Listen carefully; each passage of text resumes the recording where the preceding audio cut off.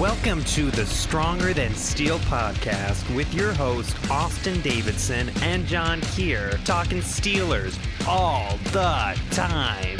Now, here's Austin and John. Hello, everybody, and welcome back to another episode of the Stronger Than Steel podcast. My name is John Keir, and that is Austin Davidson, my co-host. Hello. It is Season 6, Episode 22 of the podcast. Today we're talking about the Pittsburgh Steelers and now Las Vegas Raiders playing in Pittsburgh in Week 2 of the 2021 NFL season. Both teams 1-0 after victories over the Buffalo Bills and the Baltimore Ravens, respectively. This matchup between two currently 1-0 teams. One of the more interesting games, I figure, on the Week 1 schedule, Austin, but probably one that the Steelers fans had circled as a win going into this one. Still probably confident, but I'm not sure that it's quite as confident after the way Week 1 turned out for both teams. Yeah, it's still going to be tough regardless. The Steelers always struggle against the Raiders, it feels like. Maybe it's a new city, turning the page for the Steelers on how they face the Raiders, but it feels like the Raiders typically play strong against the Steelers always. I mean, they still have the all-time game series. They lead those Steelers 16-13 in that. So the Raiders are one of those few teams that has more wins over the Steelers than losses. And as a matter of fact, the Steelers have been able to get some victories at home, namely in 2010 and 2015 against what was then the Oakland Raiders. But when they played in Oakland during the Ben Roethlisberger era, the Steelers were 0-4. So Ben Roethlisberger never won a game there. So I'm sure he's excited about the fact that A, it's not in Oakland, and B, that he'll never have to play there again. Yeah, I mean, it's better now that they're in a nice brand new stadium in Las Vegas, and hopefully that's all that it takes to change how it goes against the Raiders for the most part. And as far as the Raiders themselves, they've been a team that's been just really behind the eight ball for much of the past 20 years. In fact, they've only played in one playoff game since they lost Super Bowl 37 back in January of 2003. So here we are now, looking back at the Raiders under John Gruden since I believe 2018 was his first season? Yeah, 2018 was his first season. They have steadily improved, going from 4-12, 7-9, and 8-8, and now they're 1-0 in this a new 17-game season. I know that it's still early and they have a lot of question marks, but at least offensively, it looks like they have some nice pieces in place. In fact, I'd say that their offense is kind of eerily similar to the Pittsburgh Steelers in terms of where the question marks lie, namely at offensive line and still some questions at quarterback. Yeah, I mean, they're very similar teams on offense, and I mean, they even have an Alabama running back that was supposed to be starting, but actually, is Kenyon Drake from Alabama too? I feel like he is. I want to say he is, but I might be wrong. Yeah, that's because as soon as I thought it was like, well, Josh Jacobs is from Alabama, but I'm pretty sure correct. Kenyon Drake. So okay, yeah. So regardless, it's exactly the same. They have an Alabama running back starting for them in the game, so the offenses are eerily similar in several regards. But yeah, I feel like their offensive line is definitely a little bit scary, and so is ours. Theirs kind of by force as well, because they lost Denzel Good last week, which was tough. That was their starting guard. Richie Incognito is still not back, so they don't have their other guard. And then they're starting a brand new center, and it's just tough. They don't have a lot of snaps there. And Alex Leatherwood is a brand new tackle, probably overdrafted. Well, definitely overdrafted, but besides the point, they have a bunch of new guys on their offensive line, just like the Steelers do. They are very, very similar offenses until you get to like wide receiver and tight end, because we do not have a Darren Waller, unless you want to call Chase Claypool a Darren Waller, and I would say that Waller is much better. And then they do not have any wide receivers that are worth a damn, other than like Hunter Renfrow, maybe. The jury's still out on him. I don't know how I feel about him, but I've basically, in 15 games, decided that Ruggs is just not going to be good. It's probably not fair, but I'd never liked Ruggs coming out, so I'm not a big fan of his. Brian Edwards is a guy that people think is going to break out, and I liked him pre-draft, so I'm not sure about him either. So, see where the differences lie. I'm just thinking back about this Alabama running backs thing, and it's just wild to think about all the running backs that they've kind of turned into NFL players over the years. Just listen to some of these names. First of all, Najee Harris is the program's all-time leading rusher. There's also, in the top 3, Derrick Henry and Sean Alexander, who was a very big-time Pro Bowler, All-Pro running back in the day. Scored, I want to say... Yeah, of course, for Seattle. Scored 27 touchdowns in one season, I believe. Also, T.J. Yeldon, Mark Ingram, Trent Richardson, and people may laugh at guys like Trent Richardson, but he averaged 6 yards a pop in college. Damian Harris, Eddie Lacy. Remember Glenn Coffey? Probably not.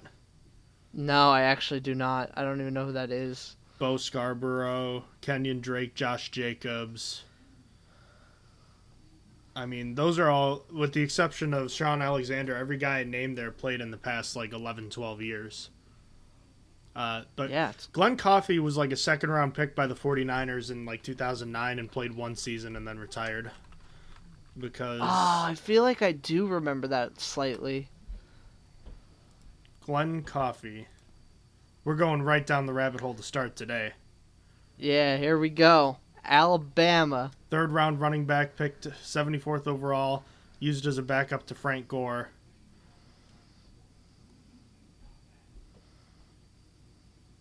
He abruptly announced he'd retire just before the season. On April 2017, he was reinstated by the NFL. He announced his intentions to play in the Spring League Showcase. Wow. 8 years later. That's kind of wild. That is wild. It's a big gap between playing football.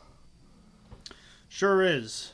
Okay, where were we now? I'm sorry. We got lost on the Kenyon Drake. We were talking about their offenses being eerily similar. And another thing I wanted to point out is that with this team in general, the fact that this has to be a make-or-break year for Gruden, right? I know he has a 10-year contract, but this team, while it has steadily improved, has not been where I think management thought it would be. For the Raiders, yes, you're saying? For the Raiders. Yeah, no, I think they expected to be better a little bit quicker. I mean, Derek Carr had that one great year, now feels like forever ago, and then it's just it's been okay ever since for them. Carr's not been special like that one year where he was an MVP caliber player.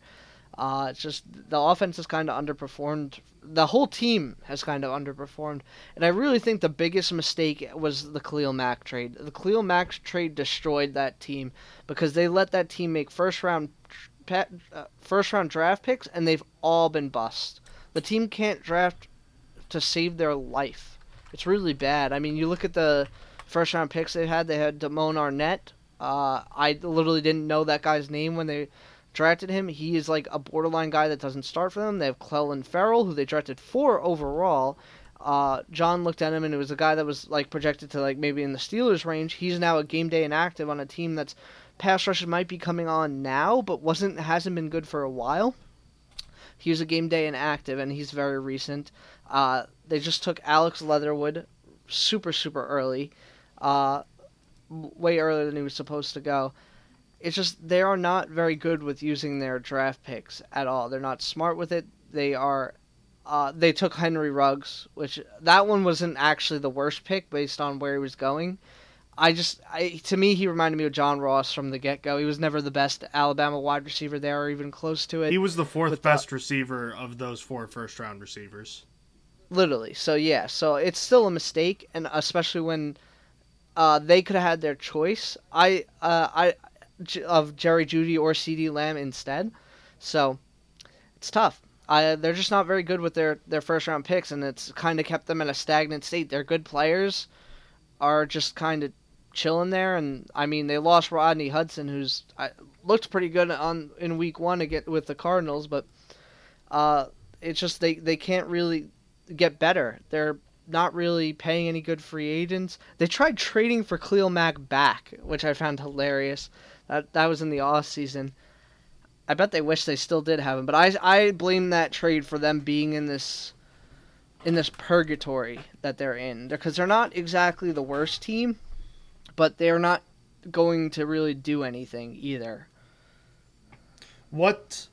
So in this situation, I know that the obvious answer is to go back on that and not trade Mac, but in a general way of thinking, a general team building sort of situation, would you be okay with trading a guy like Khalil Mack for 2 first-round picks, and I think it was a second-round pick? Yeah, that whole trade was convoluted. I would not be okay. No. I just think that the way the Raiders went about it, they just happened to bust on all the picks because they went off the board for like all those early picks. I think if they had just stayed within themselves and didn't say, "Oh, we're smarter than you, we're just going to pick this guy," even though he's not supposed to go for another round, I think it would have worked out. It definitely would have been better. I'm very curious to see what the 2019 draft looks like after that. Well, why don't we go through all of their drafts so far, because this team has gotten better, and I think a big part of it is because they have managed to hit on some of their later picks. Yeah, that is fair.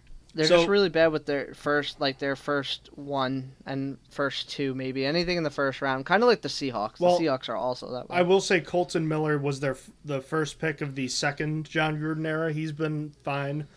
Arden Key has been a decent player. Maurice Hurst was a 5th-round pick, and he's arguably their best interior lineman, so I'd say that was a good pick. They also got Hunter Renfrow in the 5th round and Foster Moreau in the 4th, and Max Crosby in the 4th the year before. They also had Trayvon Mullen in the 2nd. And then in the 1st round... Maurice Hurst isn't on the team anymore. Oh, he's not anymore. That was last year. No, he's with the 49ers, yeah. Well... I was going to say, I don't think he lasted very long there. He got cut outright. Their 3 first-round picks in 2019 were all questionable. Namely, Clelin Ferrell, who, like you said, is a game-day inactive and has just been terrible so far in his career. Josh Jacobs, a running back, has produced when he's been on the field, but has had some injury problems. And Jonathan Abram, who missed a lot of last season and has been primarily a box safety throughout his career. Like, he's just not a difference maker. And then last year, obviously, Ruggs was basically a non-factor. Damon Arnett got torched. Brian Edwards was really quiet. I mean, there's not a whole lot going on there. Yeah, it's tough. I wanted to look back at that 2019 draft, and honestly, I mean, the best thing they probably could have done is just take Devin White instead. Like, I feel like that would be an improvement to their middle linebacker spot, because they just traded for Denzel Perriman. I think at that time they had just signed Corey Littleton, though, and they thought he was going to be really good because he's really solid with the Rams, so it's easier looking back and seeing it, but Brian Burns is a way better defensive end, so they should have done that as well. But Brian Burns wasn't supposed to go as high as he did either. I don't think. I think Brian Burns is considered a end of the first guy as it was happening. I'm trying to see if there's anyone else that would have been worth. No, honestly, this is a pretty Montez Sweat, but Montez Sweat was also a end of the first round guy that just happened to be pretty solid. I mean, it happens sometimes. You get yourself a TJ Watt. He was projected to go a little higher, though, I think. Yeah, you might be right, but because he was very athletic. But yeah, so there's not really much else they could have done. I mean, they definitely the clear choice to me would have been to take Devin White. Now, looking back at the time, I don't remember if they had Corey Littleton yet. And it probably made more sense to get a defensive end, but if they were doing that, Josh Allen was also on the board. The pass rusher, Jaguars. Josh Allen. Yeah, pass rusher, Josh Allen. So, and he made a Pro Bowl once so far. So he in 2019, he hasn't made it since then. But probably also it would have been a better pick than Clelin Ferrell as an edge rusher. So where did this team really struggle last year? It was mainly on defense.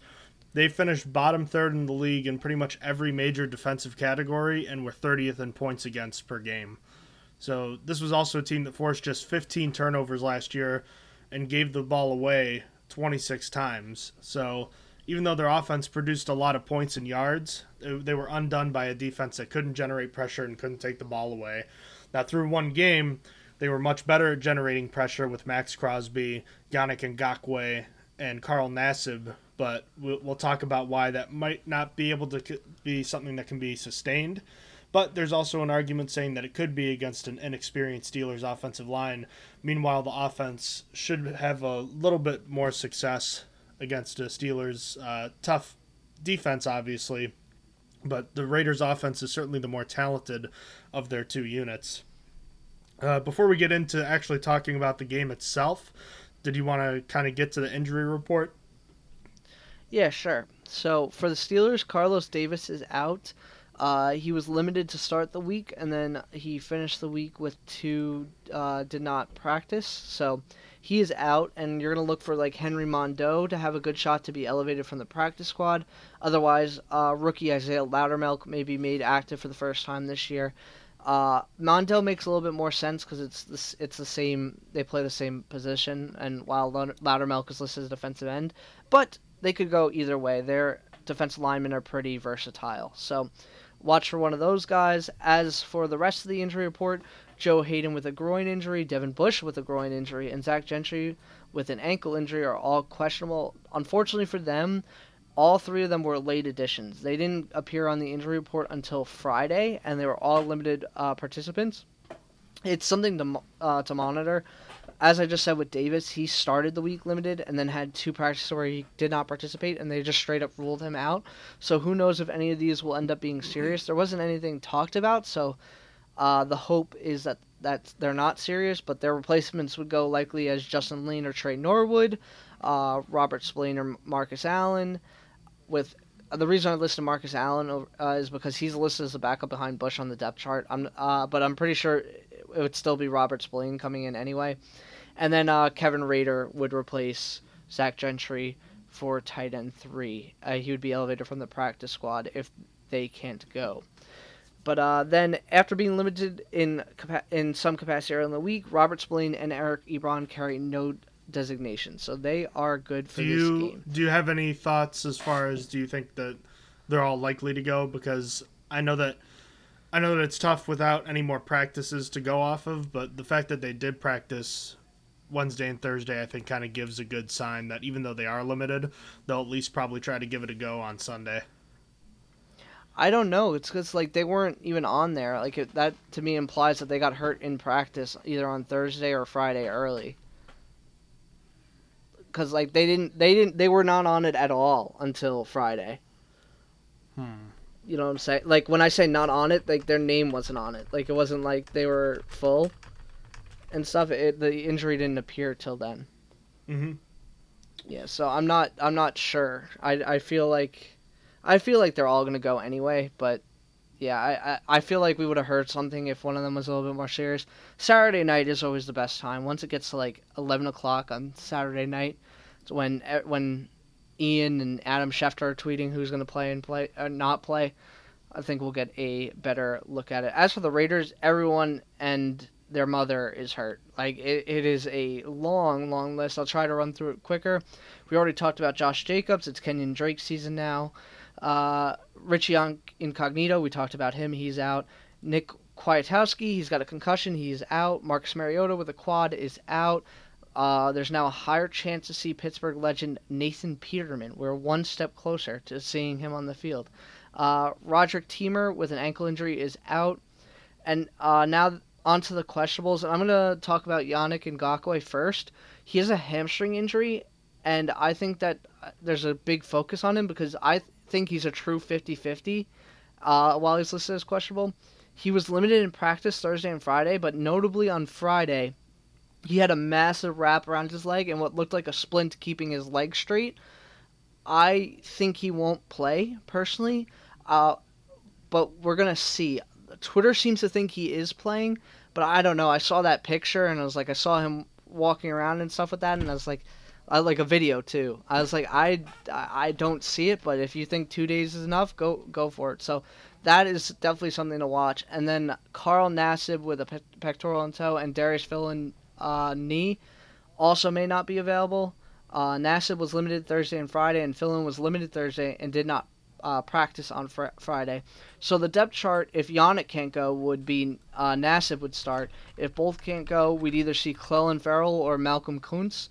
They also have Jerry Green, and I was surprised to see this. And Kendall Vickers is on the practice squad. He was a guy with the Steelers like 3 years ago, and I was like, I didn't think that he was still hanging around anywhere, but he's on the Raiders practice squad. All defensive ends. Well, how about that? Yeah. So the more you know. That's the injury report. Well, thank you for going through that, Austin.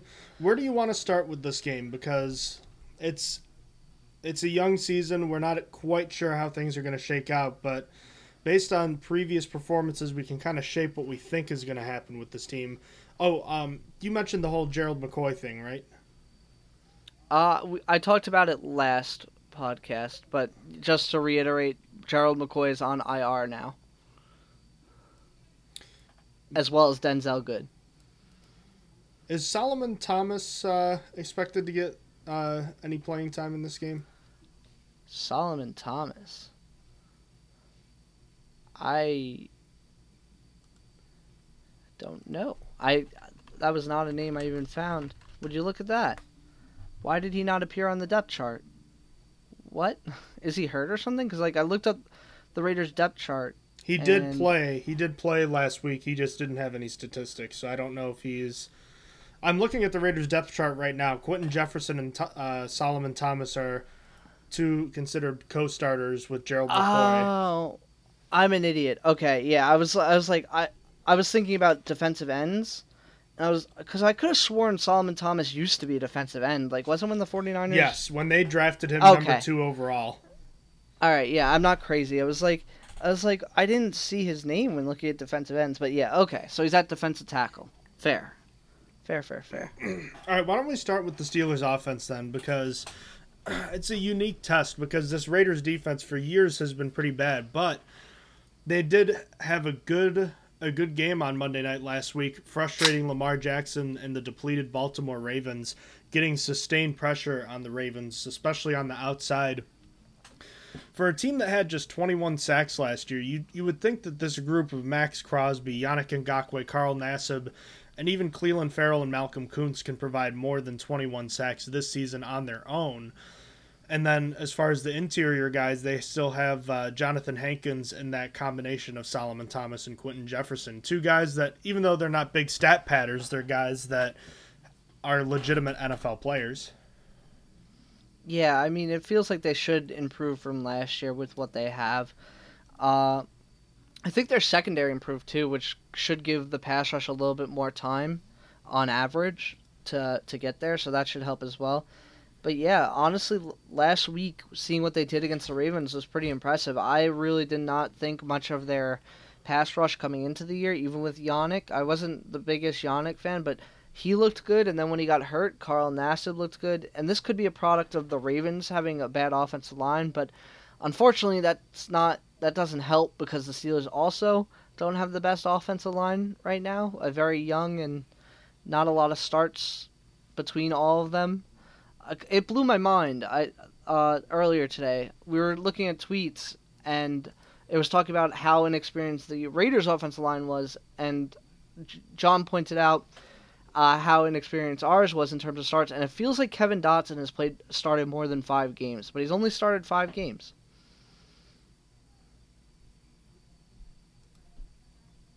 Hello.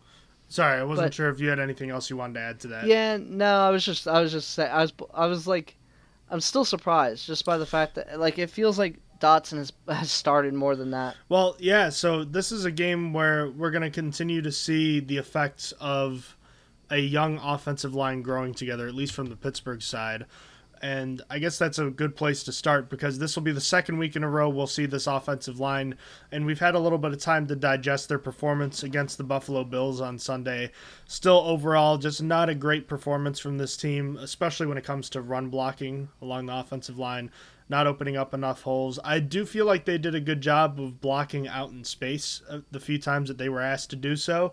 But when it came to kind of pass-fail grades, I felt like, generally speaking, I felt like Dan Moore and Kevin Dotson were good enough.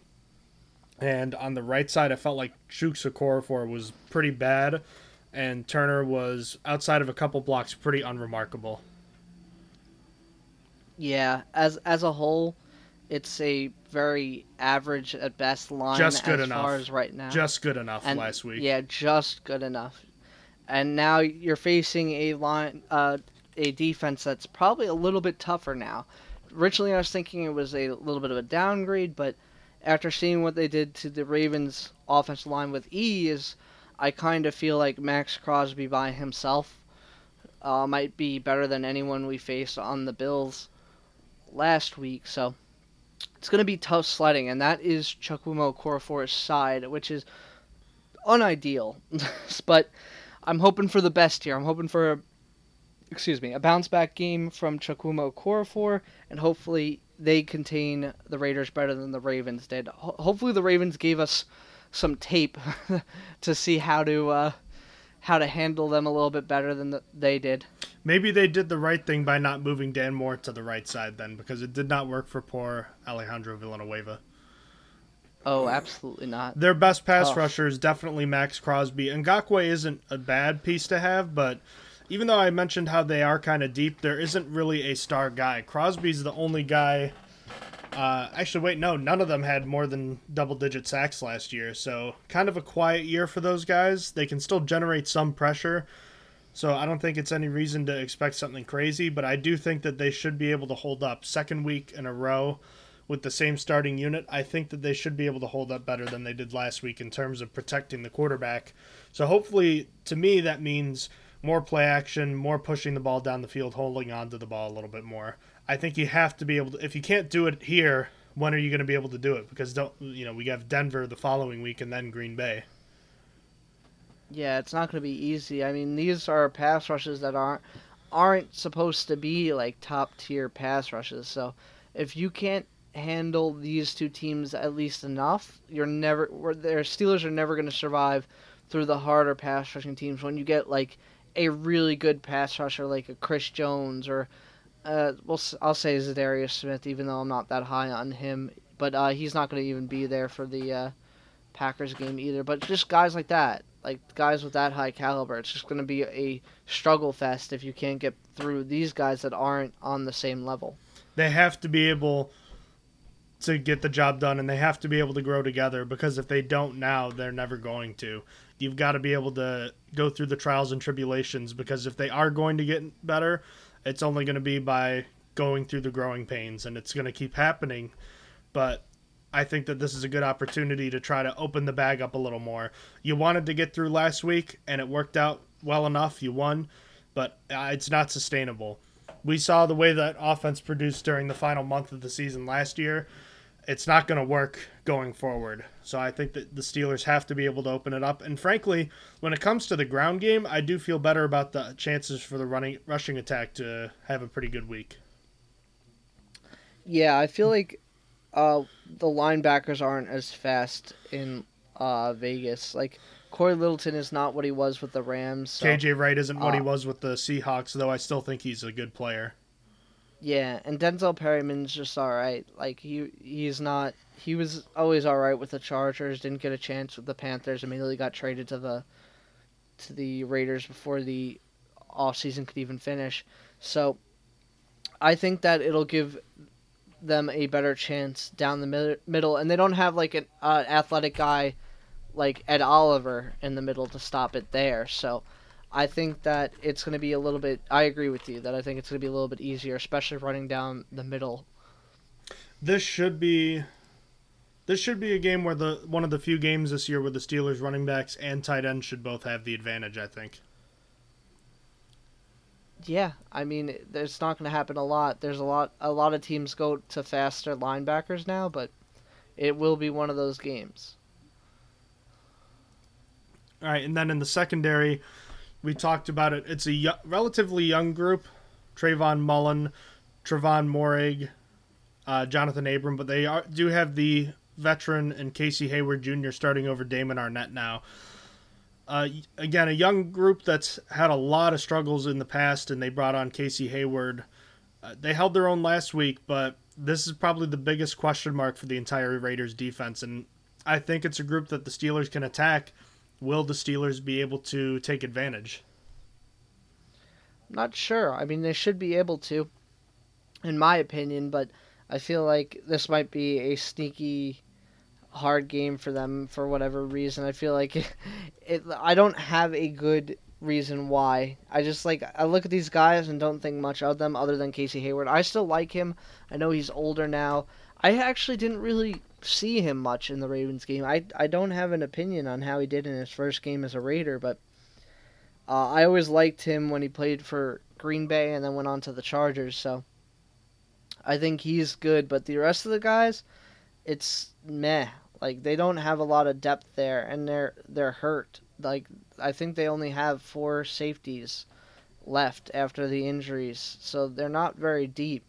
Moehrig was all right when I looked at him pre-draft. I thought he was a solid pick, and definitely for where they got him, but I think you could totally attack those safeties, and the cornerbacks after Casey Hayward are nothing to write home about. Which one of those guys are you thinking is, I guess, which Steelers receiver do you think is primed for a bigger day? Do you think it's a guy like Smith-Schuster over the middle against those weaker linebackers, or do you think it's a case of this could be a Diontae Johnson, Chase Claypool kind of game?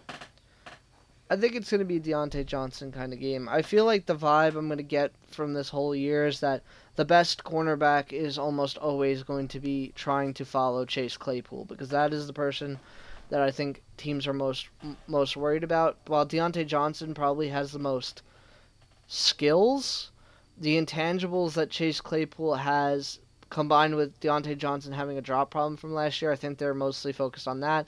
And then Juju Smith-Schuster is still not running routes that far down the field, not yet, so I feel like it's easier to contain him, and he's not as fast as the other two, so I'm in to answer the question. I think it's going to be a Diontae Johnson kind of day.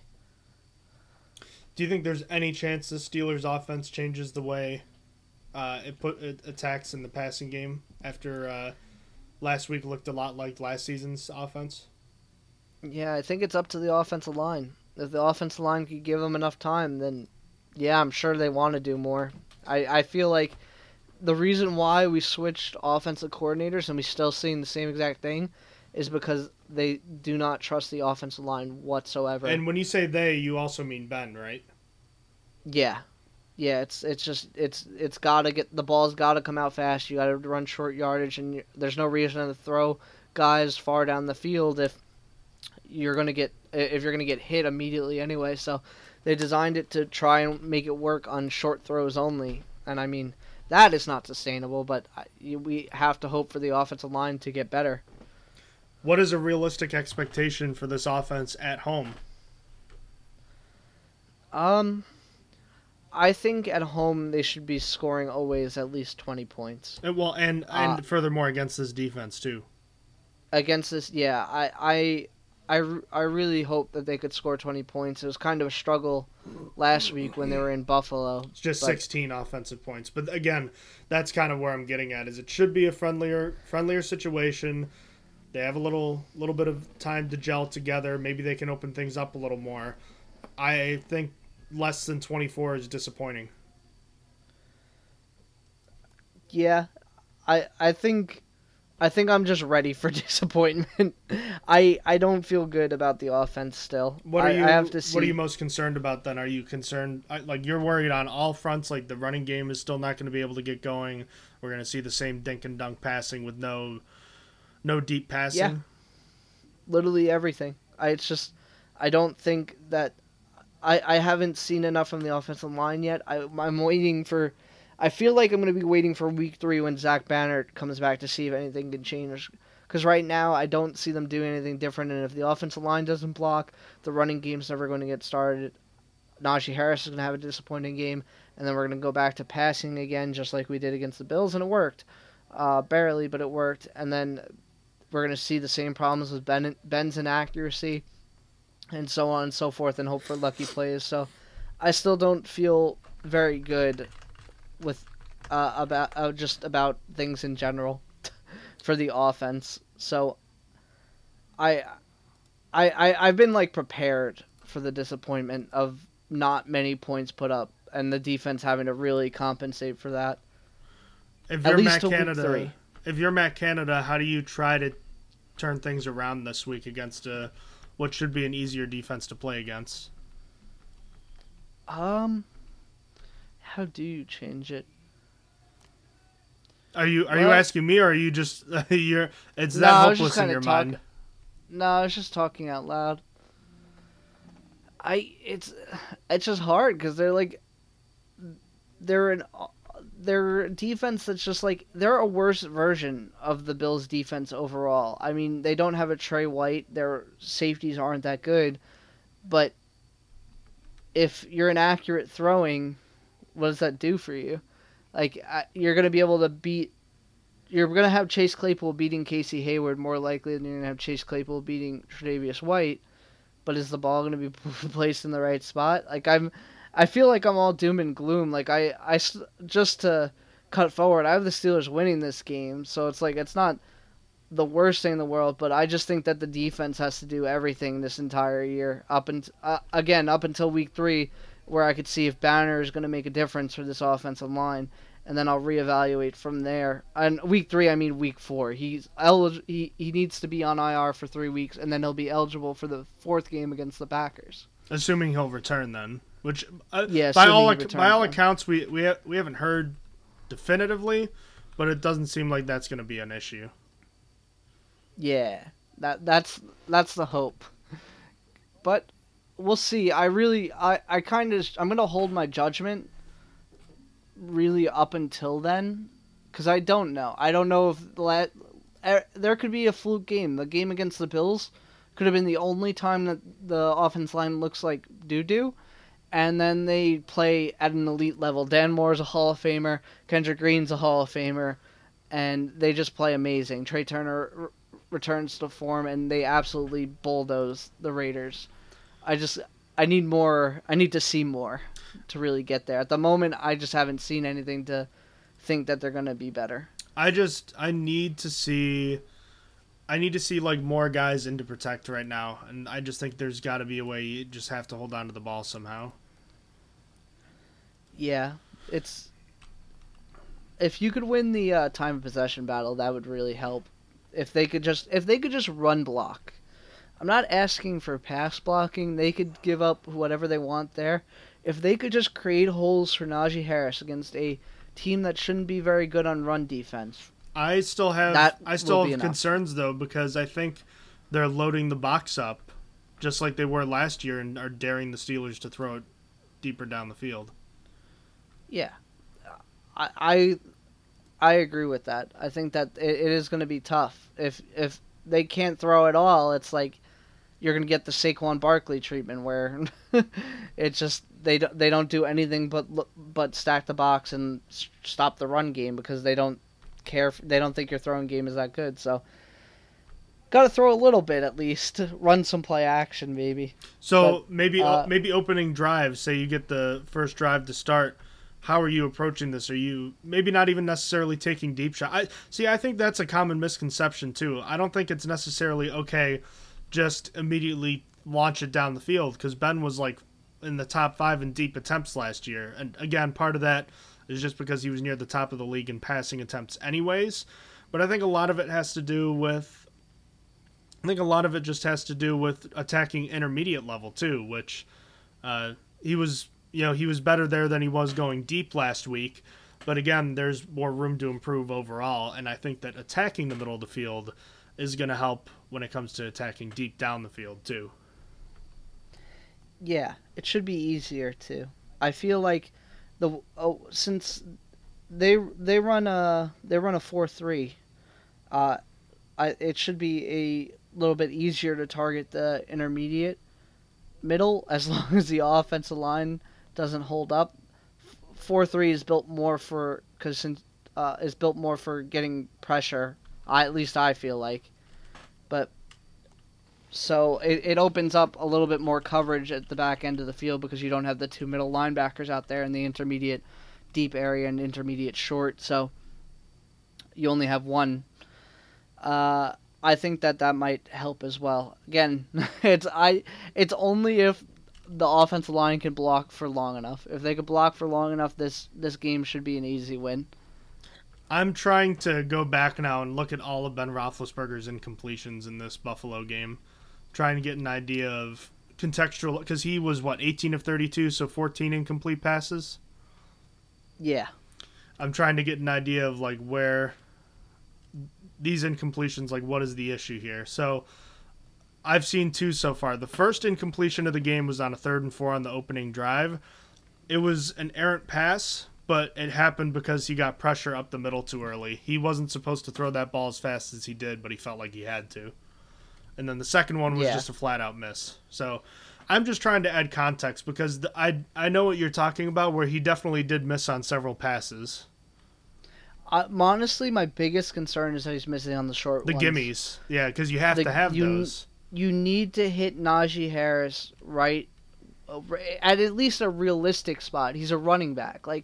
If that was one of the wide receivers, all right. The wide receivers definitely should have came down with it because of how high at least I tout them. But this is Najee Harris, a rookie playing in his first game, and you're throwing it above his head, behind him, or slightly behind him, but basically an uncatchable ball, and you're not giving him a chance. That is your extension of the run game. If you're going to do short passing the entire day, you need to take those gimme throws. And those 2 incompletions to Najee Harris just live in my head rent free. It's basically what I've been citing this entire time for Ben's inaccuracy. It's from week 1. It's just those 2 throws, because if you're going to throw short all day, you have to do it accurately when they're that open, when they are open for it. How much blame do you put on Ben for an inaccurate pass when he's under pressure at age 39 compared to when he was 25?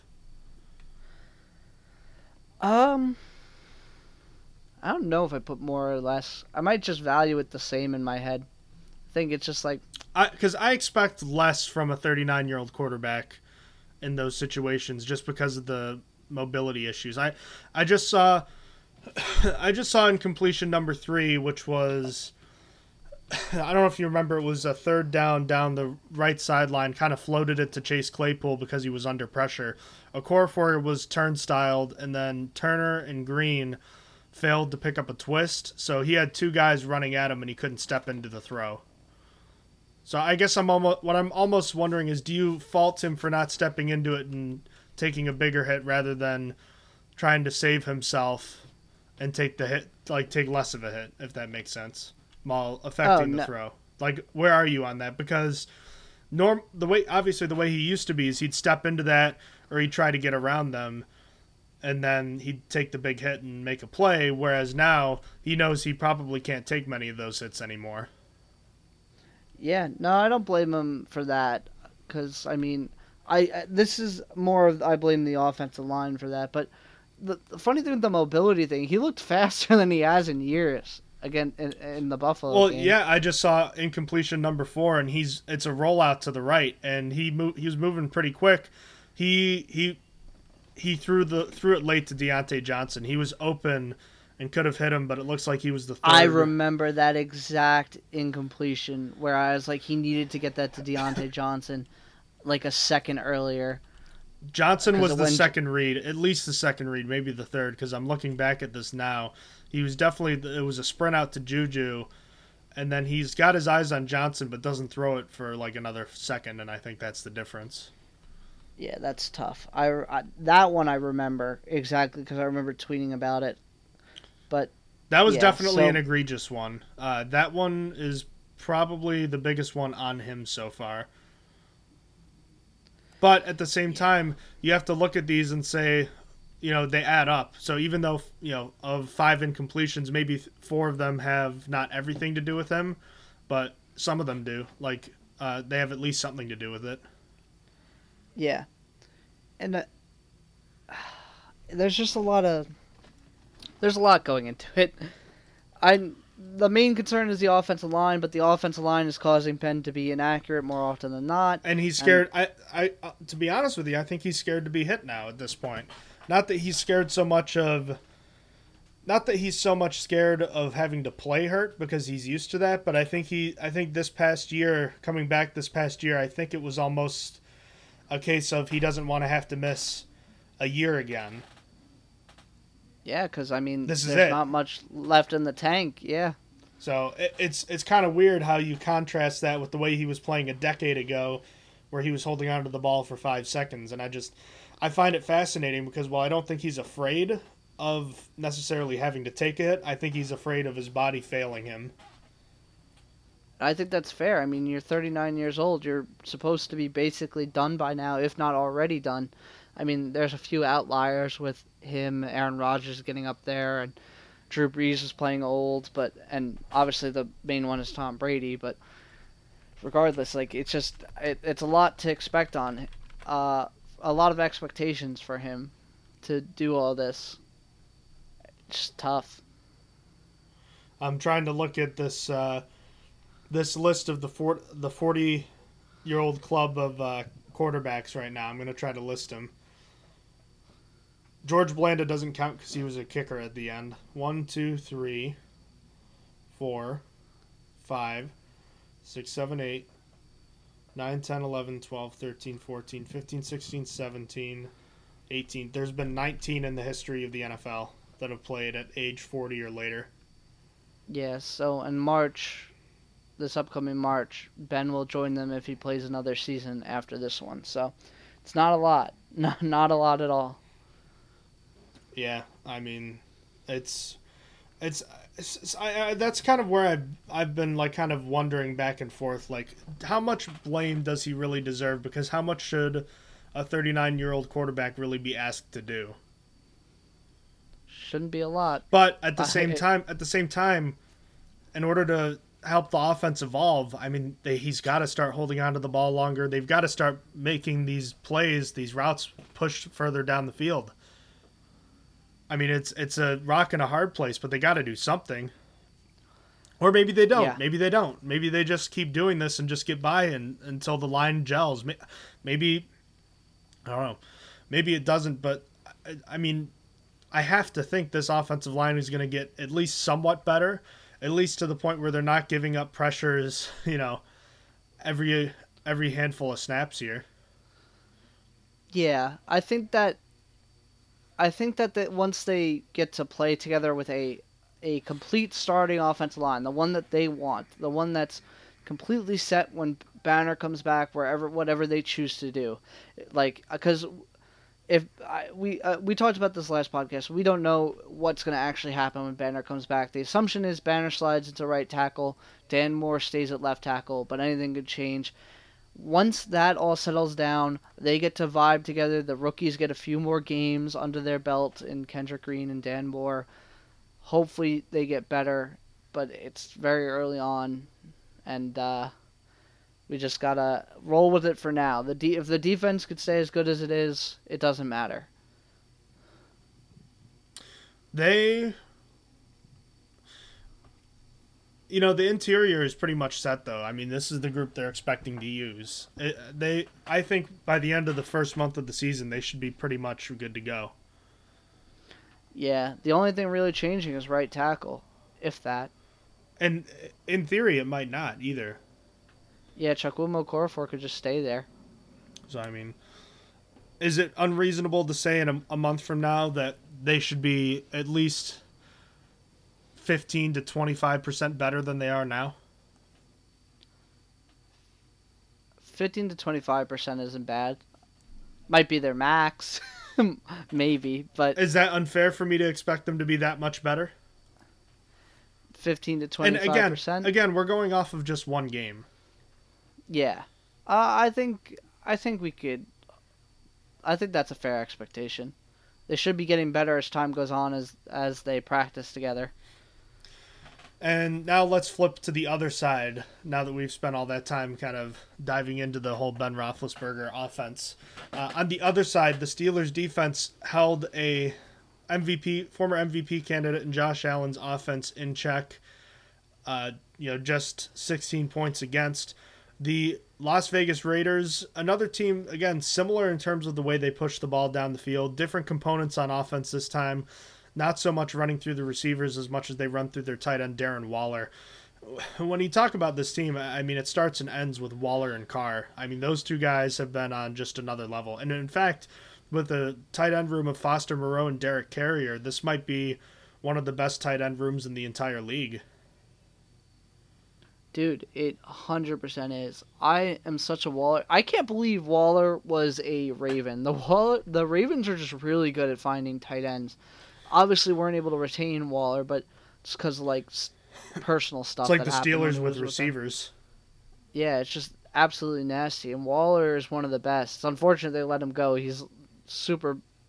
He's a top 3 tight end. There's just no around it. It's him, Travis Kelce, and George Kittle. Yeah, and he's nasty. Mike Tomlin compared him, said they don't have a tight end like him on the team, which is very true. It's not anything controversial. They said Chase Claypool is closer to Darren Waller than anyone they have in the tight end room. Also very true, because Waller is just a freak with how fast he is at the tight end position, and it's just he demands targets. I mean, the Ravens 6'6", knew 260, and runs what, like a 4.5? something disgusting like that. It's just not fair, and he has good hands on top of it. Decent enough blocker. Just absolutely nasty. I mean, he's not blocking much. He got 19 targets against the Ravens. So even when the Ravens know that they have one guy to watch out for, it's just like you can't stop him. That's how you know he's just top tier in the league. It's like the Devontae Adams, the Stephon Diggs of the world. You know they're top tier, and they're still gonna usually get fed and get their own. And Waller in the game against the Ravens absolutely destroyed them. He should be the main focus for the Steelers defense, and they should ask to be beaten by Ruggs and Hunter Renfrow. Yeah, choose your battles that way. And the rest of the tight end room with Foster Moreau and Derek Carrier is at least respectable. As far as the receivers go, you mentioned them. There's a lot of young guys here, not a ton of well-accomplished guys, a lot of big potential guys, but have not really shined through yet.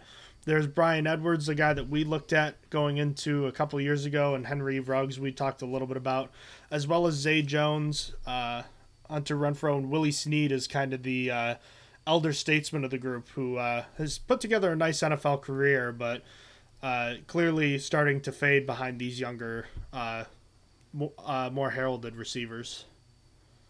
Yeah. It's not the worst wide receiver room I've ever seen, but it's still not that great. I like Renfrow a little, but I'm not overly impressed with him quite yet. But like I said, I'd rather take my chance and let those guys beat me and just focus on Waller the entire game, especially if the pass rush continues doing what they're doing. The Raiders' offensive line is much easier than the Bills' offensive line. So it should be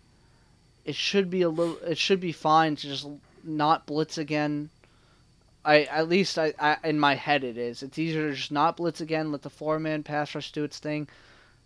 They should be able to work just as easy as they did against the Bills' offensive line, if not easier, just because of the inexperience between that group and just the level of play coming from those offensive linemen. And why don't we talk a little bit about that offensive line? So no Richie Incognito, no Denzel Good. Is there anyone else along that line I'm missing here? No more Rodney Hudson. But oh, well, yeah, he's been gone. Yeah, he's been gone. Let's start with Colton Miller, the most steady of that group. He's a good player. He's going to have his hands full with Melvin Ingram and Alex Highsmith, I think, all game long. Yeah, it's tough. It's tough for really, really good tackles. Colton Miller's all right, as we talked about. He's not bad. But like, it's just going to be tough going against some top-tier outside linebackers. I'm sure he'll have his wins, but Ingram and Highsmith should be able to match him. And then on the other side, you've got, I'm trying to look at the backups here right now. The backups, Brandon Parker, Jermaine Illuminor, John Simpson, and Nick Martin. Nick Martin's a center. He started a bunch of games for the Texans. Do you think they'll push him to guard, or do you think it'll be a guy like Simpson or Illuminor? They're saying it's going to be Simpson and Illuminor.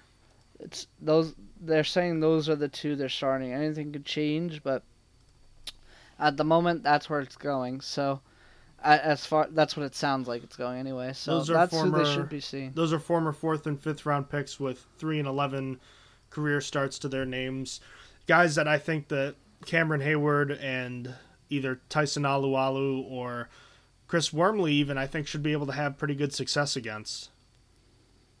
Yeah, I mean, it's a pretty good offensive line to verse when you have such a pass rush.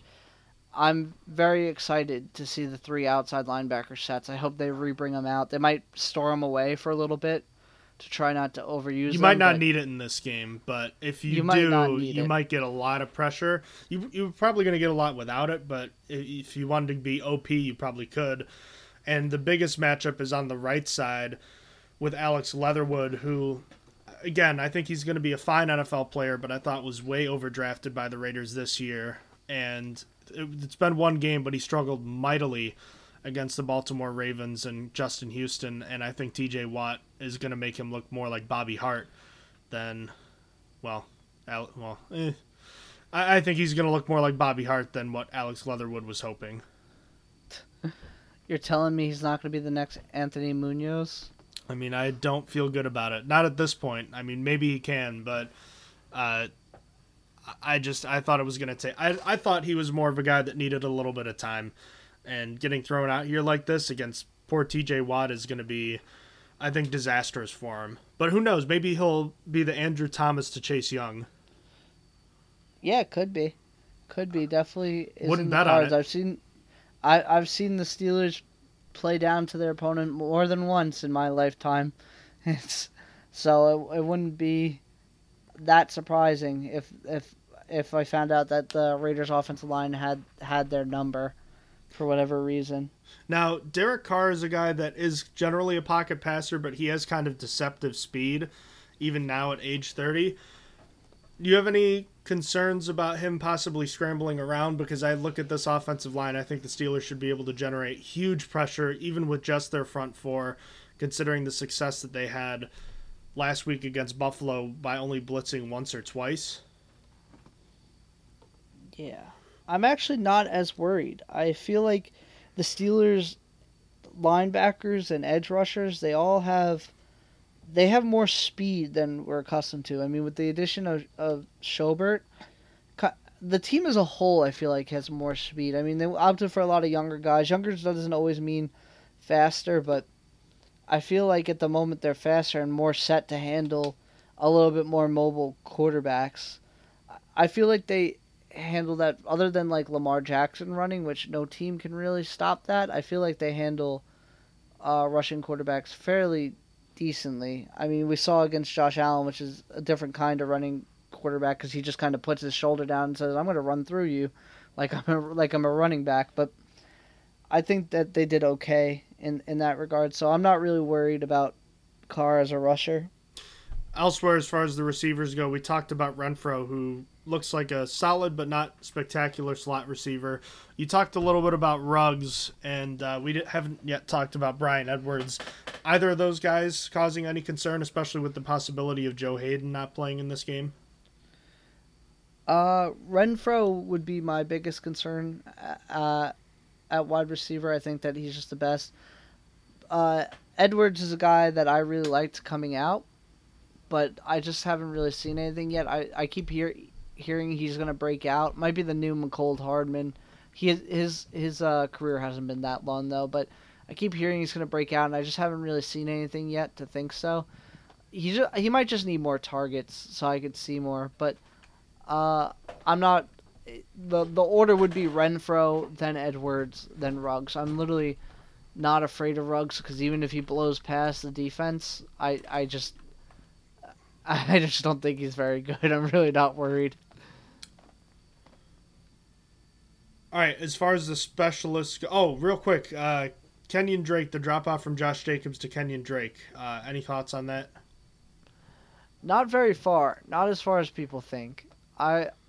Josh Jacobs being out is helpful to the Steelers, but not that helpful because Josh Jacobs, for some reason, just is not a very good pass-catching running back, or at least the Raiders are portraying him that way. Acting as though that's the case.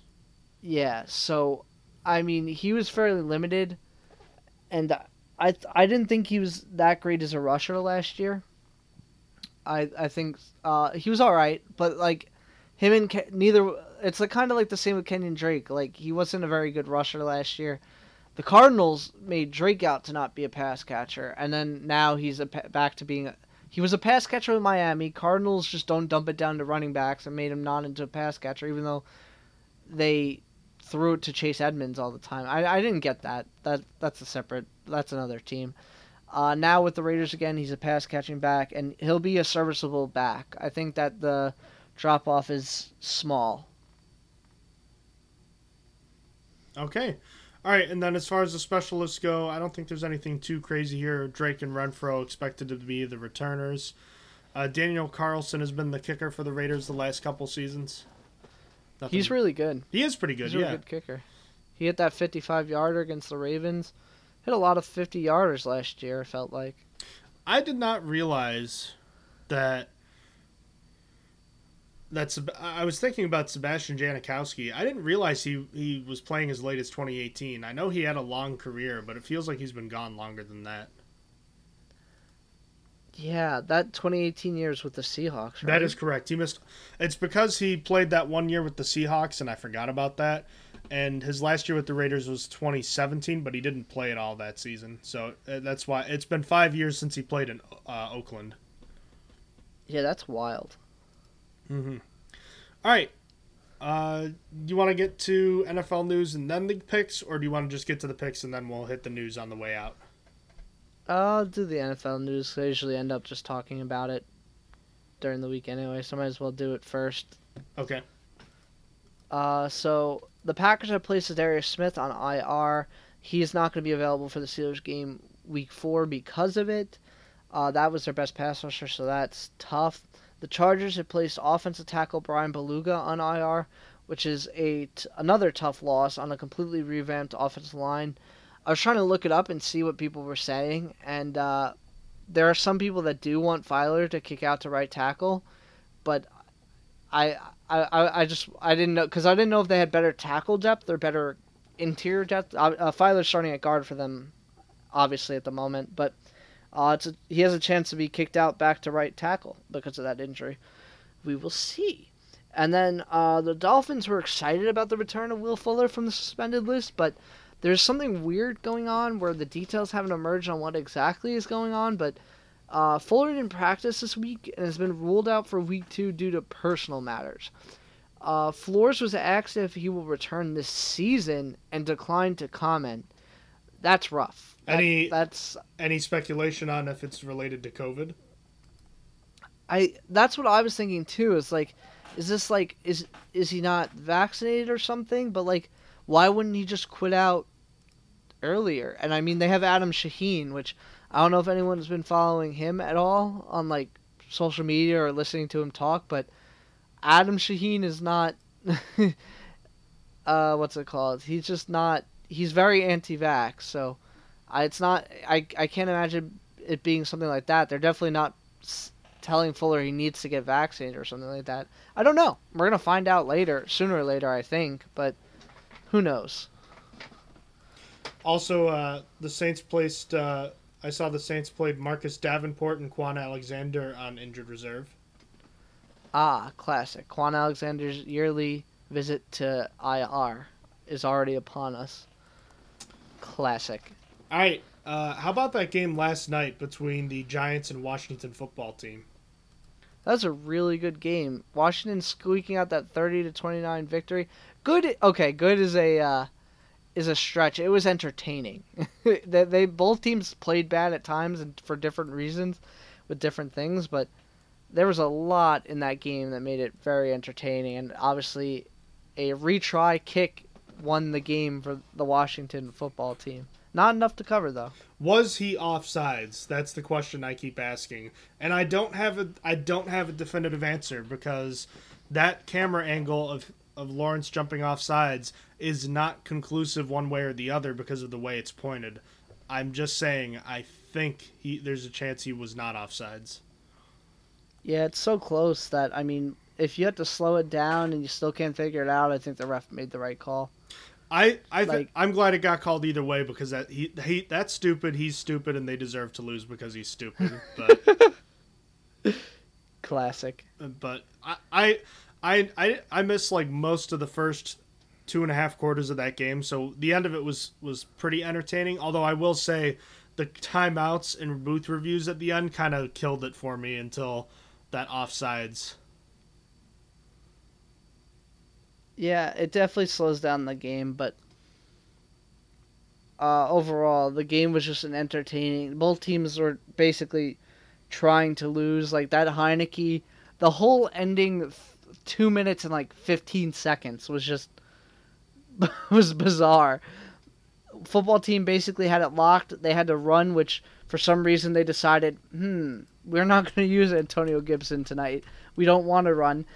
Heineke threw it straight to James Bradbury, who had been getting burnt by Terry McLaurin all night. But Heineke says, here, have a gift. Let's make it a game.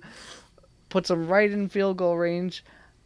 And with 2 minutes and like 20 seconds to go, or even less, I think 2 minutes and 15 seconds, the Giants decide not to run it and just like throw it 3 straight times and somehow leave Heineke. They kick the field goal and leave Heineke 2 minutes after that to drive back down the field and get that game-winning field goal to untie it. Just an incredible sequence.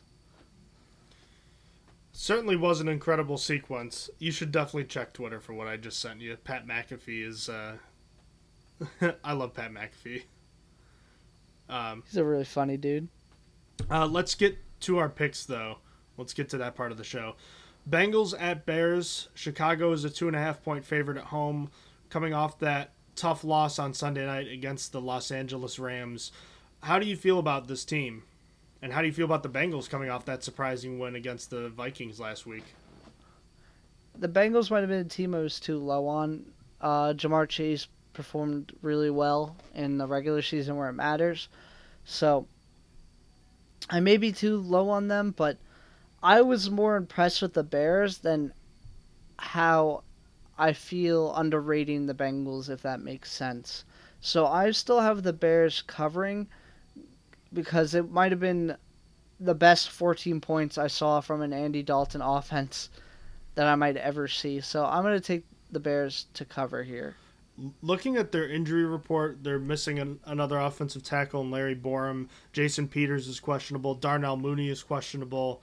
Marquise Goodwin is questionable. I have a bunch of questions about this offensive line, and even though I don't think the Bengals are a great team, I think that their offense could emerge to be just good enough to keep them competitive and could allow them to win some games. Give me the Bengals to win this game outright in a surprise 2-0 start for Cincinnati.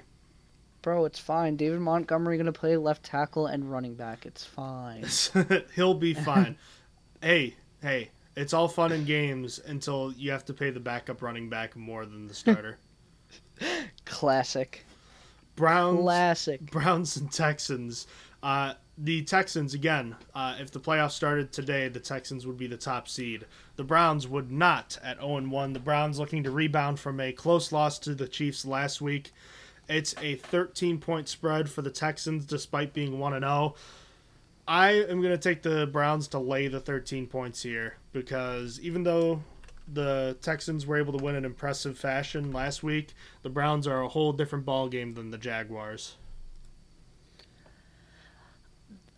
For me, the Texans got a chip on their shoulder. I think that it's not going to be a competitive game. I feel like they could be down 30-10 with like 2 minutes to go, and they're just going to get that last 7. They're going to get a touchdown and get the last 7 points and make it like 30-17. I just don't trust Cleveland enough yet to it's like a big boy spread. It's like, I don't know, Cleveland, are you ready to sit at the big boy table? I don't know if I'm there yet. I don't like that. That's a big boy spread. I don't know if they could handle that. I'm going to take the Texans plus 13, even though they're probably the second worst team in the league that played the worst team in the league. Los Angeles Rams at the Indianapolis Colts. The Rams are 3.5-point favorites on the road. I actually like the Colts in this one. I know that they lost to the Seahawks at home last week, but I think the Colts are starting to get a little healthier. and I do feel better about where this team might be heading. I think it's going to take a little bit of time. I'm sorry, I am an idiot. I was saying the Colts are getting healthier. They're actually not healthy. It's the Rams that are healthy. They have no one on their injury report, and I'm a doofus. I was just. I'll allow you to change. You know what? If you would like. I will. I just completely confused myself there. I meant to say I feel good about the Rams here. I feel good about the Rams covering a 3.5 point spread here, because the Colts are all banged up. Kwity Paye, Michael Pittman, Paris Campbell, and Eric Fisher, and Quentin Nelson are all questionable. That's a lot going on. And Carson Wentz was okay. How'd you think about Carson Wentz's first game? I thought it was uneven, not terrible, but not great either. Yeah, I think he did all right, which is better than what we saw last year. He was a turnover machine last year, so I think he did better comparatively, but just okay in terms of quarterback play around the league. Now, about the Rams, I think they are a bit overhyped and overrated, but I still don't see why this shouldn't be a pretty solid win for them on the road. Yeah, I'm also going to take the Rams to cover. What scared me the most about the Colts, the one thing that I could hammer home about them or hammer down no matter what, was that their offensive line play is going to be top tier. And Seattle destroyed them last week. And Seattle's pass rush has gotten better, but for the Colts to get manhandled the way they did really, really scared me. I don't know what to think of with that team, because now that's if they don't have the offensive line play, what do they have? They don't have a great quarterback. They have a solid running back duo in Jonathan Taylor and Nyheim Hines, but that doesn't get you very far in real life, only in fantasy. And in paid backup running backs. And paying backup running backs, yes. Their wide receivers are all banged up, and T.Y. Hilton's not coming back until at least week 3, and I don't know. The neck injury, I haven't heard anything about it, I'll be honest, but I feel like it could be a surprise week 8 IR type of deal instead of week 3. So there's not much on that offense I like. And going to the other side, Xavier Rhodes is hurt. Kwity Paye, you mentioned, it's just there's nothing going on with that team at the moment. They're if that offensive line doesn't bounce back, that is a bottom tier team. Which, granted, in my predictor, I'd already had them as I think I only gave them 5 or 6 wins. I got to look back at that to remember what I predicted for them. So, and that was while I thought their offensive line was good. So I don't know if they don't have that offensive line, that this team is one of a bottom 5 team in the league. But so, I will have the Rams covering after that long tirade about how I hate the Colts. I feel like it's going to be a weekly episode thing that I just hate the Colts. Don't worry, I'm right there with you on the Falcons, but for other reasons. There you go. The Buffalo Bills visit the Miami Dolphins. The Bills coming off that tough loss to the Pittsburgh Steelers. The Dolphins having that win over the Patriots last week in a close game.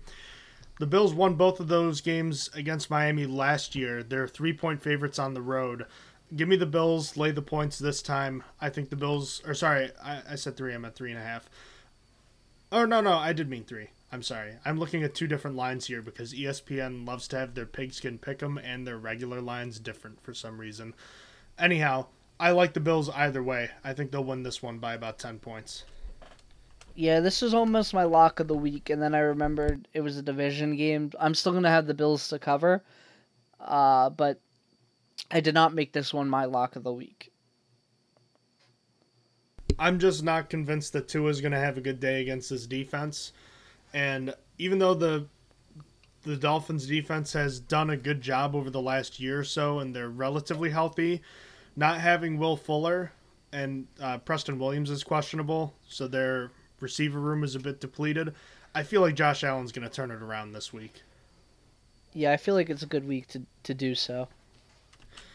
Elsewhere in the AFC East, the Patriots are visiting the Jets. The Patriots are 6-point favorites on the road. I feel like they'll get the job done this week. I like the Patriots to win this one by a touchdown.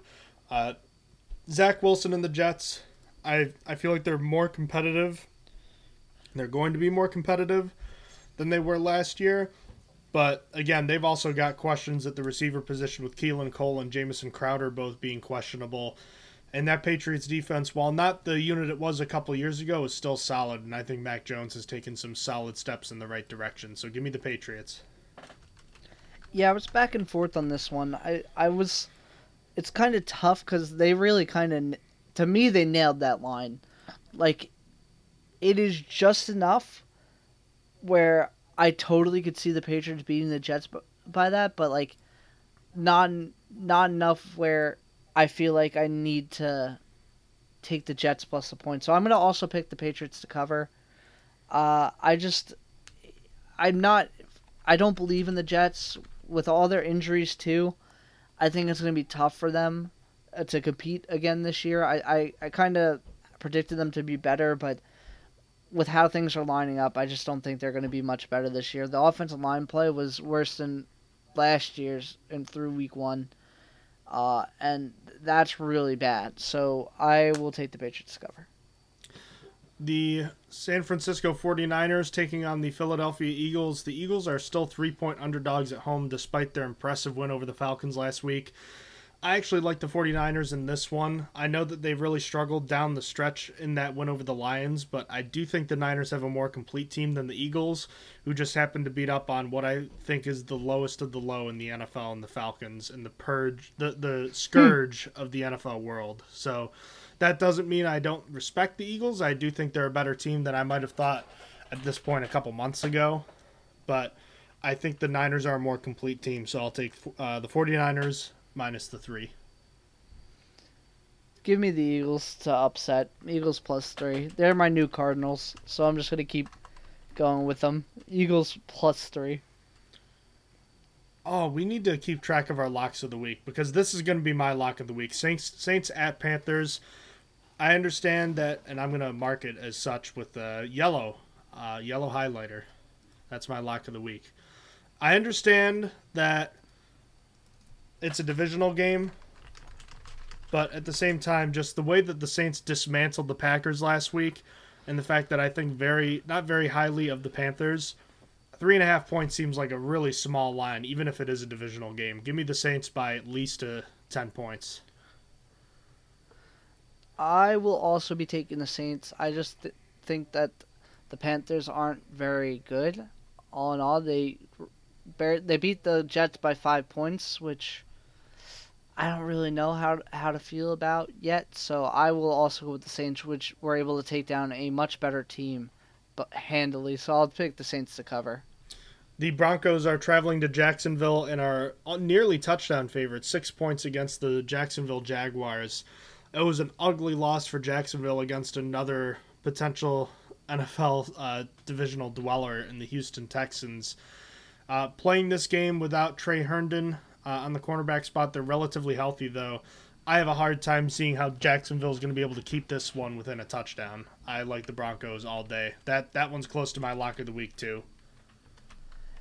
Yeah, I'm also going with the Broncos here. I'm going to have them covering. The Jaguars, every passing week, like, I don't know. I don't know.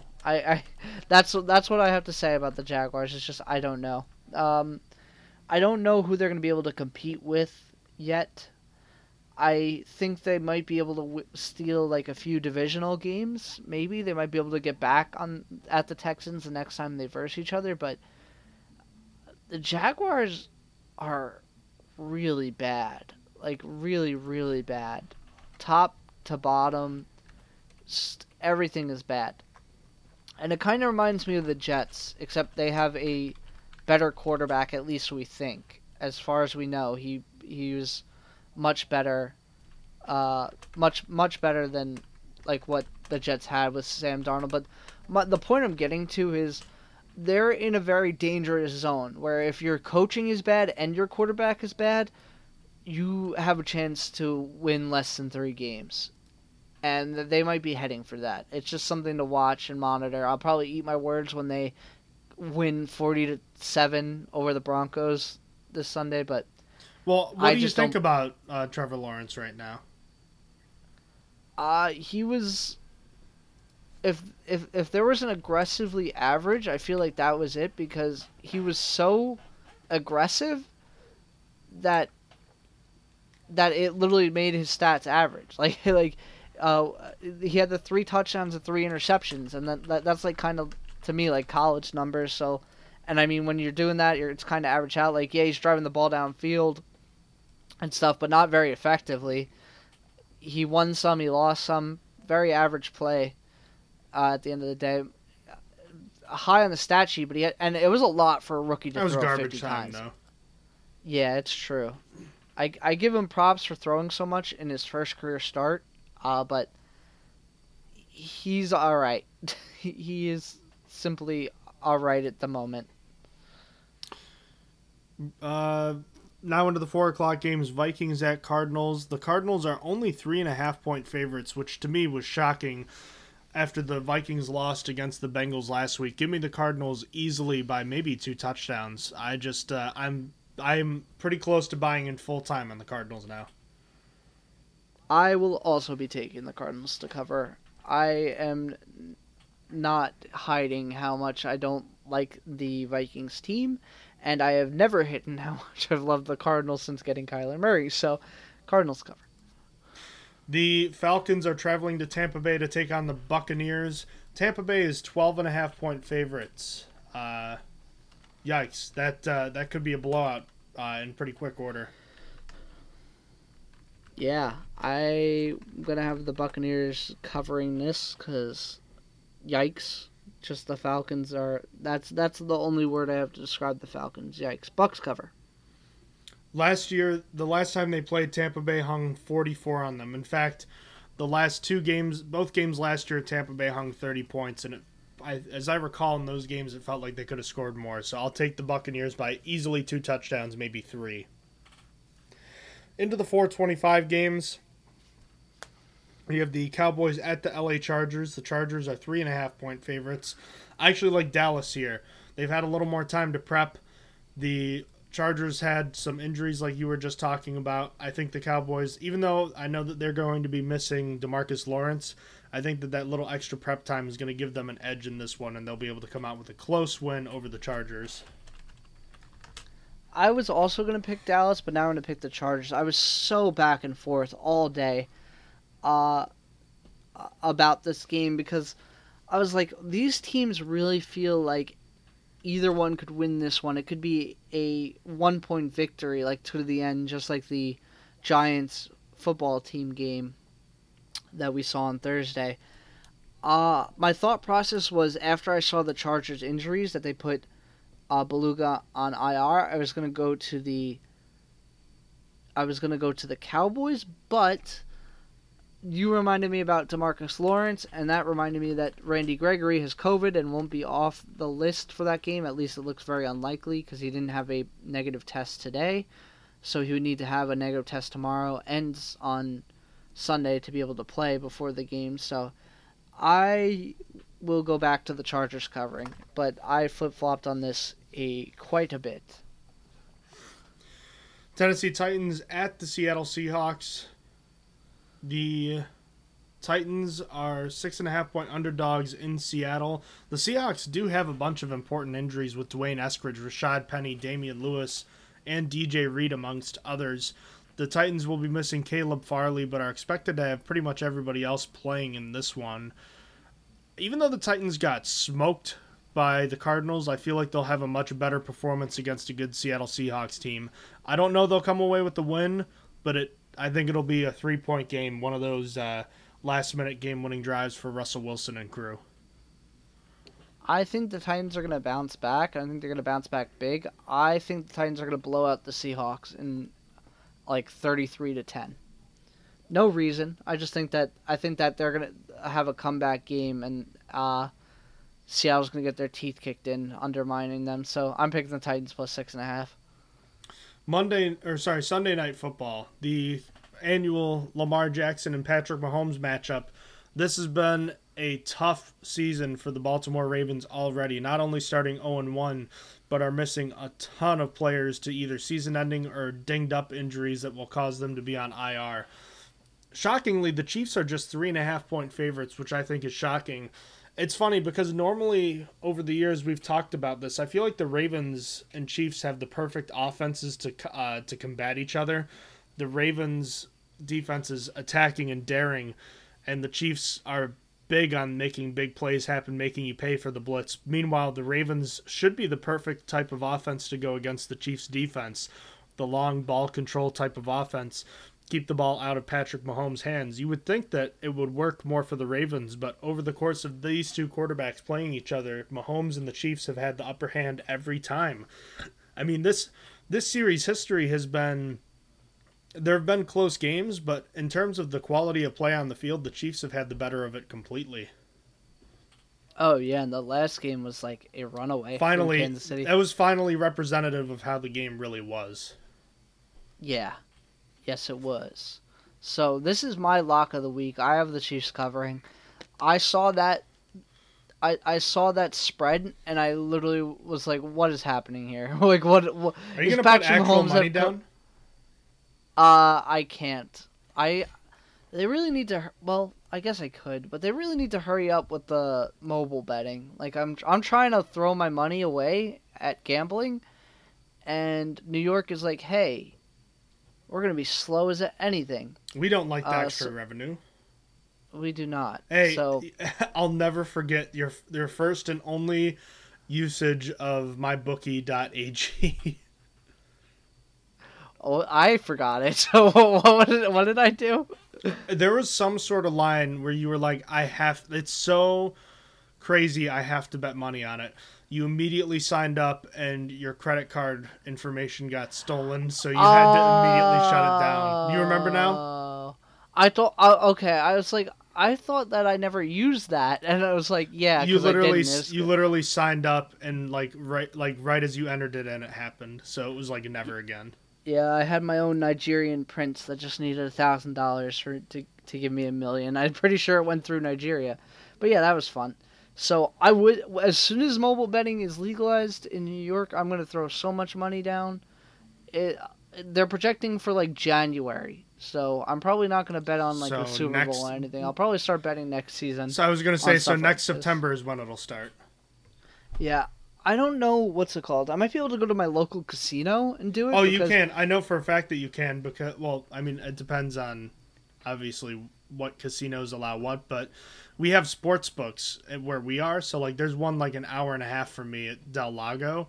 So last year I went down, or right before the Super Bowl, I went there and I had 3 bets: a Super Bowl winner for this year, a Stanley Cup winner for this year, and the first touchdown of Super Bowl 55 being Lev Bell, which would have paid me. It was like a $10 bet, and it would have paid out like $400, and he didn't play snap. That's lit, but it was the best $10 you ever spent because you had a chance. I can actually go get that $10 back if I go back to the casino before a year has passed. Really? Yep. How come? Because it's considered a push because he didn't play a snap. Ah, so okay. I'm going to go back at some point this year. I'm just waiting for the next time I feel like throwing down money. So the point being, if you have a sports book on the island somewhere, you can go bet. I don't know where one is, but I maybe we'll see. We'll see if I see one close and I'm gonna be on the way, I'll do it. But yeah, I think the Chiefs are gonna cover this. I think they're gonna cover this handily. I'm pretty sure the Chiefs have had bigger spreads in other years, like the past couple years, and that's kind of wild to me. I don't really know what the thought process is here. Is it? I guess the thought process is they're gonna have a bounce back game. The Ravens are, and that Latavius Murray has fixed their running game. And Tyson Campbell looked good, I suppose. I don't really know. I don't think... I just can't get behind it. It's my lock of the week for the Chiefs to cover. What do you think the score is going to be? I'm going to say 37-20. Yeah, I could see it being a blowout. I like the Chiefs big in this one as well, so give me the Chiefs minus that 3.5. By the way, the Ravens just placed Chris Westry the cornerback on injured reserve again, and they're without Derek Wolfe, and they have setbacks with Ronnie Stanley, Marquise Brown, Devin Duvernay, Marlon Humphrey, Jimmy Smith. All those guys are questionable, and we know Stanley isn't going to play. Yeah, that's crazy. Not on top of all the injuries they also have. Yeah, I really want to throw money down on this game. You should go see if there are sports books around you. I'll look one up for you. Yeah. I don't like. You can always go to New Jersey. I mean, I would never go to New Jersey if I had to. That's an awful place. I just wonder because there's a casino like literally like 15 minutes away from me. I wonder if just if call it and has... ask. Call and ask. Yeah. Yeah, I'll have to do that after the podcast. I'm sure they're still open because it's Friday night. Yeah. Well, it's Saturday morning now. Saturday morning. I'm kind of curious about that myself. But let's get to the last game of the week. The Detroit Lions at the Green Bay Packers for Monday Night Football. Green Bay favored by 11. I like the Packers in this one. I think they'll come out frustrated after struggling so much last week. And remember, this is a team that gets blown out a ton. Over the last 3 years in the Matt LaFleur era, they've been blown out in like, what do they have, like 9 losses under his tenure, and like 7 of them have been by double digits. Yeah, it's not the biggest deal in the world when the Packers get blown out. I struggled with this one a lot too, though. Mostly because of the Lions, though, right? Yeah, because I feel confident that Green Bay is going to bounce back, but I thought that Lions showed enough good stuff that I didn't know if the Packers are going to win by 11. I did end up taking the Packers covering, but I can 100% see the Lions only losing by like a touchdown or like 9 points, 10 points, something like that. All right, let's get into our final analysis for this week regarding X Factor's bold predictions for Steelers and Raiders. Give me everything you got for this one. Sure. So, as for my X Factors, I am going to go with Deontay Johnson as my offensive one. I'm going to move away from the offensive line like I did as I picked last week. I think that Deontay Johnson is going to be a big deal in this game. I think that the short routes that he runs, because I think he's the best, he's the shiftiest, most elusive wide receiver we have. So if we're going to play a short passing game, I think that would be most important. He would become most important in that sense. On defense, I think I am going to go with...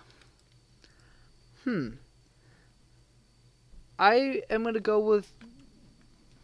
Damn. I don't actually know. I'm going to go with Melvin Ingram. Actually, did you pick him last week? I don't remember. All right, I'm going with Melvin Ingram. If we picked him twice in a row, I'm sorry.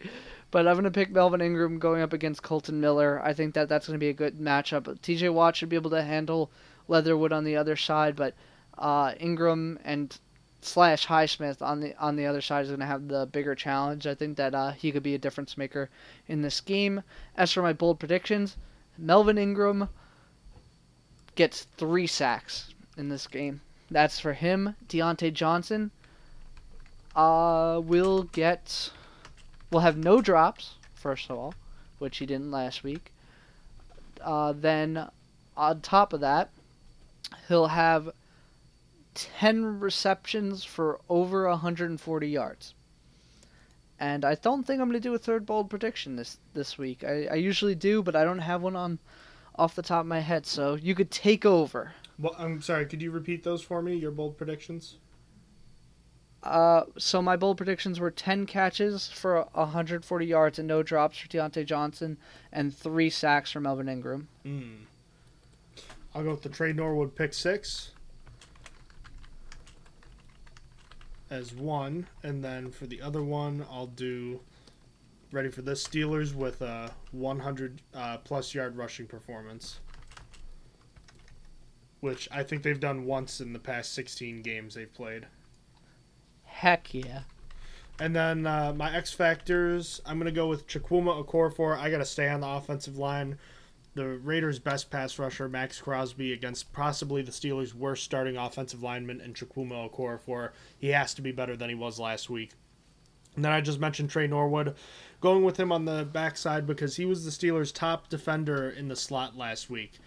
And if he's going to keep playing in the slot, that means he's going to get matched up on Darren Waller in this one. Played pretty well last week. Darren Waller's a whole different story than Cole Beasley and Dawson Knox. So he needs to have a big game.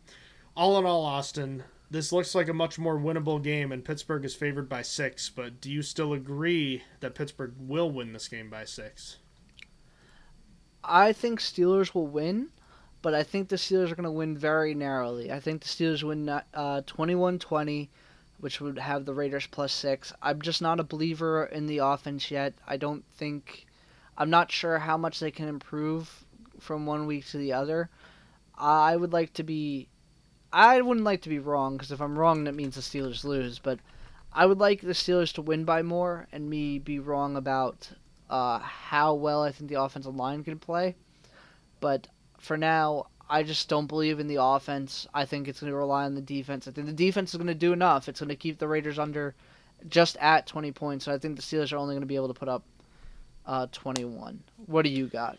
This team should have a lot more success moving the ball this week than they did last week. And they finished their last 4 drives. All drives in the second half, besides the kneel downs to end the game, were very successful. All of them resulting in points and 231 total yards.